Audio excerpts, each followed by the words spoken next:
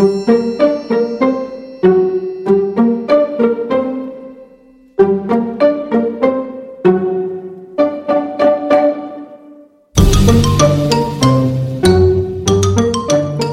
back to Mama Mystery. I am your host, Kelly. Holla back. I'm Austin. Okay. We might have some new listeners because today we had some doctor's appointments for this baby, and he decided to tell every person he saw about Mama Mystery. So Because you're famous. So if you're listening, famous. And I told you about it today, that's pretty cool. That's a personal shout out to you. So, without further ado, we are going to get into today's episode. So this one was recommended by one of our Patreon members, Taylor McDowell. Hey, Taylor. Hi, Taylor. I think I know her. Yeah. Yeah, I know Taylor McDowell, I think. I think you do. And cool. Thanks for she listening. requested the Krug Park murder. So we live in like the Kansas City area. I know a lot of our listeners do as well. So if so, you might be familiar with some of the small towns that kind of surround Kansas City. And one of those cities is called St. Joseph. It's in northwest Missouri. It's like, I don't know, it's a decent-sized city, but it's definitely smaller than Kansas City. So anyway, a few years ago, this case occurred, and it was very close to home. I have some personal ties to this story that I probably won't talk about because I actually reached out to the girl's family, spoke with the victim's mom. Serious? I did. Yeah, because I wanted her permission to talk about this story since it was so close to home, and she did give me her permission, so I'm thankful for that. But just out of respect for the family, I won't go into the personal ties that I happen to have to this case. But without further ado, we are going to go ahead and get started. So, Caitlin Root was born on November 11th of 1998 to David Stevens and Jamie Root. And according to Caitlin's grandmother, Carla, Caitlin was very funny and artistic. She liked to be silly and dance and sing and just do about anything for anybody. She was a vibrant, loving, caring girl. After talking to her mom, I learned that Caitlin was a real ideal kid. She was a good student, had good grades, always went to school, just an easy kid. And in the summer of 2016, Caitlin's mom, Jamie, and her husband, Daniel, had moved to California. They uprooted from St. Joseph and moved to California. But Caitlin stayed behind, I'm assuming probably to finish her school, because that's hard to leave high school especially.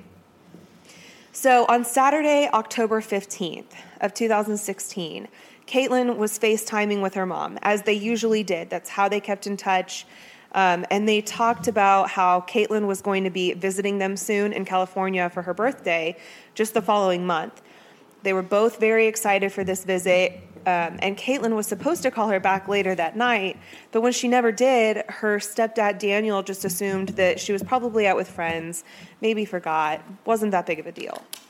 Caitlin loved to go for walks and spend time with her friends. She loved being outside, so it wasn't that unusual that she might be away from her phone.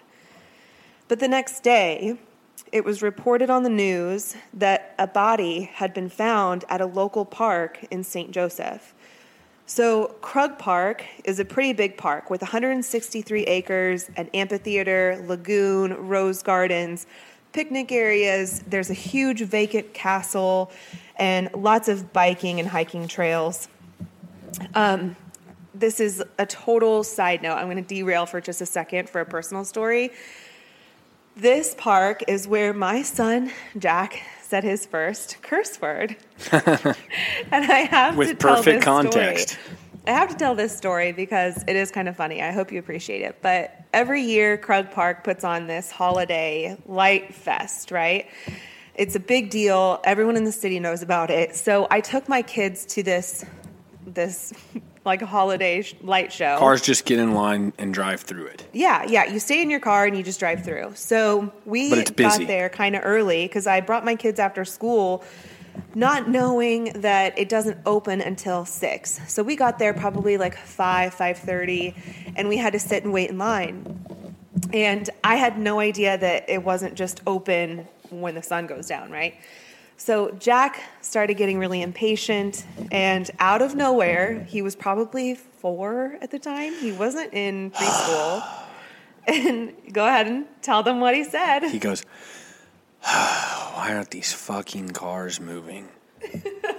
And I wasn't in the vehicle. I looked back. So I'm the parent that laughs because my kid, first of all, had never said that word. And he had never even said a minor curse word, let alone... Straight to it. Straight to the F-bomb. He just went straight for the F-bomb. So I turned and I was like, Jack, oh my gosh. Like, I couldn't conceal how funny I thought it was on my face. And he was like, why aren't these cars moving? I was like, that is not what you said, child. But he was probably like 4 or 5. But where did he get this from? You. My ass, he got it from me. Okay, case in point. Just prove my point. No, he totally got it from you, and you totally probably said that 3 times before. Maybe in other situations under my breath. I don't know. It's hard to know. Yeah, things happen all the time. Yeah, things happen all the time. Anyway, that's my personal Krug connection Park to Krug Park. It's the first place my sweet cherub set his first F-bomb. So anyway, Krug Park, though, it's a huge park. Everyone who lives in St. Joseph knows about this park. People from out of town might even know about it too. But anyway, on the news, it had been reported that a body was found in Krug Park, of all places.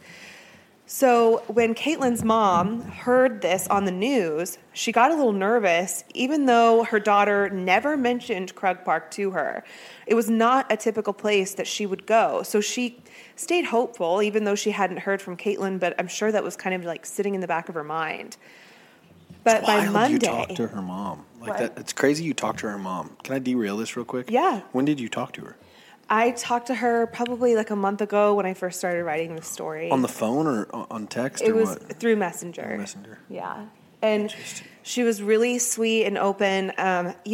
When you lose somebody so close to you, you grieve differently, right? And everyone grieves differently. And I wanted to respect how she was grieving. So I didn't want to talk about this story if she didn't want me to, if she didn't want anyone else talking about it. So valid. Good point.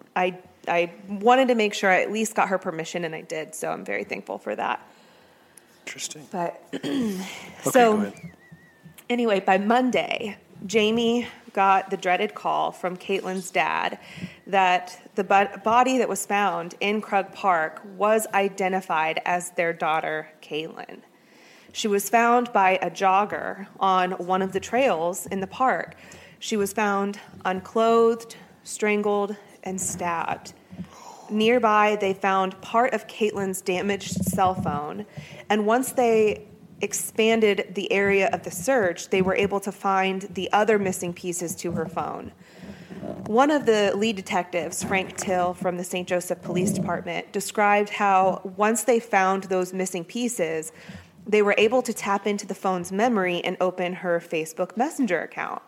And through Facebook Messenger, Caitlin was having a conversation with a 17-year-old girl named Amanda Bennett.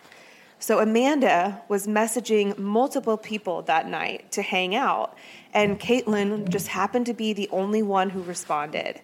There was also a photo found in Caitlin's phone from the night that it was believed she was murdered, and the photo was taken inside of a local store nearby. So the detectives were able to figure out what store it was, check the security footage from that store, and get a snapshot, of Caitlin and 2 other people. One of those people was Amanda Bennett, and the other was Amanda's 18-year-old boyfriend, Sebastian Dowell. So we now know that the trio met up at a different local park. They went to a store together, drove around for a little bit before deciding to go for a walk in Krug Park. Sebastian and Amanda then lured Caitlin into a secluded area, rendered her unconscious by hitting her with a stick, and then stabbing her.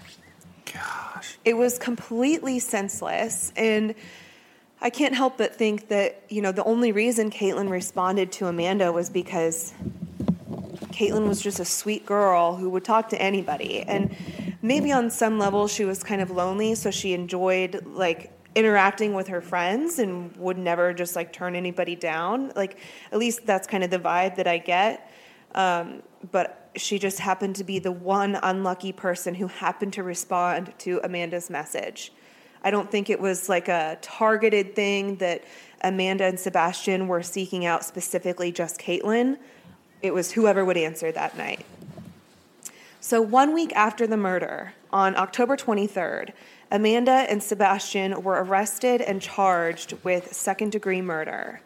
And during one of Frank Till's initial interviews with Sebastian admitted that he had dabbled in dark religion since he was a child, and that Caitlin's murder was part of a satanic ritual or sacrifice. However, he said that the killing itself was actually Amanda's idea, which Amanda, of course, denied. She had her own interview and claimed that the plan was actually Sebastian's idea. I mean, of course they're not going to admit to it, and they're going to try to throw each other under the bus. But right. She did admit to intentionally scouting for victims by messaging a few, quote, depressed people, unquote. Man. Amanda admitted to being the one to hit Caitlin with a stick, but swore it was Sebastian who knocked Caitlin to the ground, hitting and choking her. Amanda also told investigators that Sebastian took a syringe and stuck it into Caitlin's neck, but not knowing what was in the syringe. But apparently she seemed to pass out after that. And I don't even know if that's true. The other reports I've heard don't mention anything being injected into her neck, so I don't know if she's just making that up. But Amanda said Sebastian told her that in order for the murder to be a pure sacrifice, Amanda had to stab Caitlin, but she couldn't do it, so Sebastian did. And she went on to detail that after the stabbing, they removed her clothes and began gathering up their items when Amanda looked over and saw Caitlin standing up. So Amanda Amanda claims that at that point was when Sebastian slit her throat. She insisted that she was not the one to kill Caitlin, but that it was Sebastian who dealt that final fatal blow. So I think, we have this back and forth, these details that kind of pin the blame on both of them, but these two were both culpable in attacking Caitlin and murdering Caitlin. For this bullshit story they have of a satanic ritual. Right. That was their motive. Completely random, senseless. That's it. So none of Amanda's version of events really mattered because since they were both there, they both had the knives, the gloves, and the plan, and they were both culpable, like I said. So ultimately, Amanda and Sebastian both pleaded guilty to their second-degree murder charges. Sebastian was sentenced to life in prison, but when it came time for Amanda's sentencing, Judge Patrick Robb listened to Amanda's attorney, Don Williams, argue for a 15-year sentence, while the prosecuting attorney, Dwight Scroggins, argued that she deserved life in prison. Amen. Dwight Scroggins was adamant that Amanda received this harsher sentence because of a letter that he intercepted while Amanda was in jail. So Amanda wrote this letter that was intended for Sebastian. I do remember this part of the story. Yes. And in the letter, she wrote, quote, "I always said I could get away with murder," end quote. And according to an article in News Press Now written by Marshall White, Amanda wrote about the next murder and how she wants to torture a victim so she can hear them talk to her. And that the next time they would do it her way, because if it had been done her way the first time, they never would have been caught. And how dumb do you have to be to write that in a letter from jail? You complete imbecile. Didn't she write that? Who was she writing that to? I'm literally smacking my forehead. She wrote it to her boyfriend, the guy that she killed Caitlin with. Oh, the accomplice. Yes. She was trying to write a letter to Sebastian. Like, how stupid. And what really blows my mind is the irony of how arrogant she sounds in this letter. Like, if we had done it my way, we would have gotten away with it. Meanwhile, you're writing this in jail, you dumb shit. So, anyway, that was just a nice little side bit. But she also tried to send Sebastian a vial of her blood, saying, quote, "My blood is special, and demons love it," end quote. What a freak. People out there are freaking strange. Yeah. You want to know how much worse it gets? Amanda was pregnant at the time with Sebastian's baby. Wait, what? Yes. Amanda was in jail after killing Caitlin. She was pregnant with Sebastian's baby and gave birth to their son while she was being held at the Buchanan County Jail. The baby was obviously taken from her. I don't know what happened to the baby. I didn't look into it because it How sad doesn't for that matter. kid. You know, that someday grow up and learn this was your These were your parents. These were your parents. Like, that sucks. Yeah. Yeah. So just when you thought like the story couldn't get worse, she had a baby. So after the sentencing, Caitlin's mom, Jamie, said, quote, "I'm ecstatic. I got the verdict that I wanted. I will be at every parole hearing, every hearing he ever has. His family, they show no remorse. They don't know what pain is. They didn't lose a child. They get to go to prison and see their child. I don't," end quote. At the first anniversary of Caitlin's death, friends and family gathered at Krug Park to celebrate her life and keep her memory alive. Although they'll never have honest answers as to why Amanda and Sebastian did what they did, her parents believed that they got what they deserved with their life sentences. So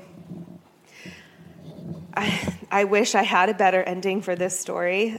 It sucks because... How long did it take? Sorry, go ahead. No, you go ahead. How long did it take them to find the people? A week. Less than a week. So this whole thing was solved in a week? Yes.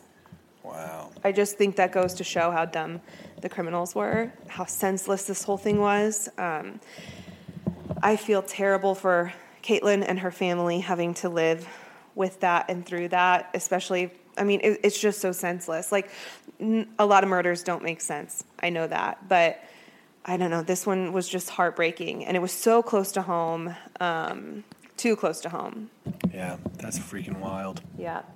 So, our next episode is also going to be another Patreon exclusive recommended by Katie Mays. We're going to be talking about the wife swap murders. So stay tuned for that. Wife swap, hey. Okay, don't get crazy. Just playing. All right. That's actually pretty weird. Mama, mystery, out.